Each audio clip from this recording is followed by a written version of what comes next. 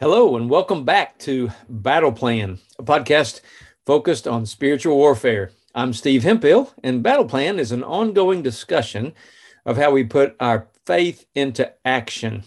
Our website is active-faith.org, and my email is stevehemphill1@me.com. I would love to hear from you.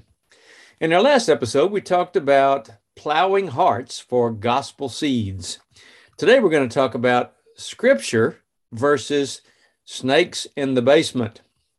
Genesis 3, verse 1 NLT says, "The serpent was the shrewdest of all the wild animals the Lord God had made.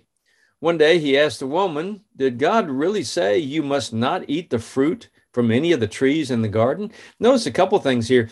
Notice that Eve wasn't surprised at the serpent talking to her. Maybe all the animals talked. Who knows?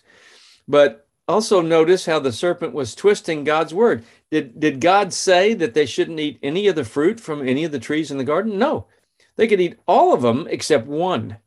So he's twisting the words. A few verses later in Genesis 3:15 CEV, it says, "You and this woman," this was part of the curse because of their sin in Eden. "You and this woman," God is speaking here to the serpent and the woman, "you and this woman will hate each other. Your descendants and hers will always be enemies. One of hers will strike you on the head, and you will strike him on the heel."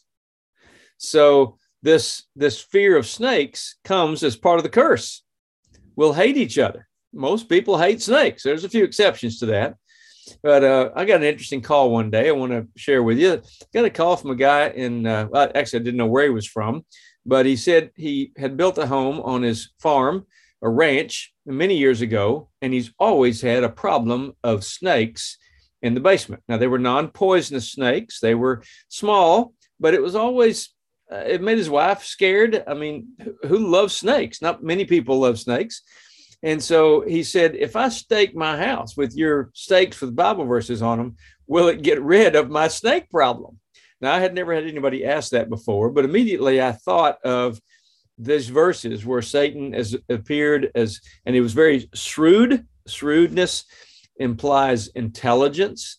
Satan's very intelligent. He was originally called Lucifer. And I thought of the verses where the enemy, our enemy, Satan, the devil, took the form of the snake. He was in the snake that talked to Eve. So my answer to him was, I don't know if that would help your problem of snakes in the basement, but I know one thing, it can't hurt. God's word is powerful, and I've seen that in some surprising ways. And he said, "Okay, thank you."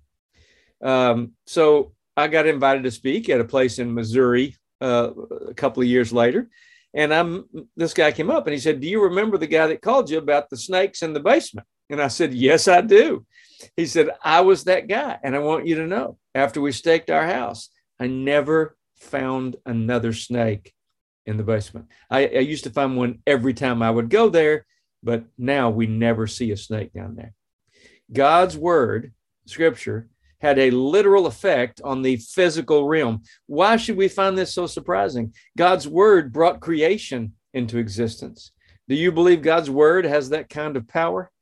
I do, and I think it's a faith issue.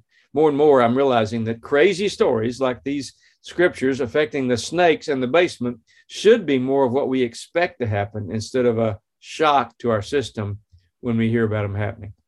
So, in light of today's thoughts, let me suggest part of your personal battle plan might be to ask God to help you begin to see the literal effect of God's powerful word on our physical realm. And let me know what you see. Let me know what happens. Email me at stevehemphill1@me.com. Maybe you could pray like this: "Lord, open my eyes to the literal power of your holy word in my physical world, and give me the faith I need to recognize it as such." In Jesus' name. See you next time on Battle Plan, where we're going to talk about how Satan baited some Missouri ranchers. I want to remind you to keep praying because prayer works. God loves you, and I love you. Have a great day.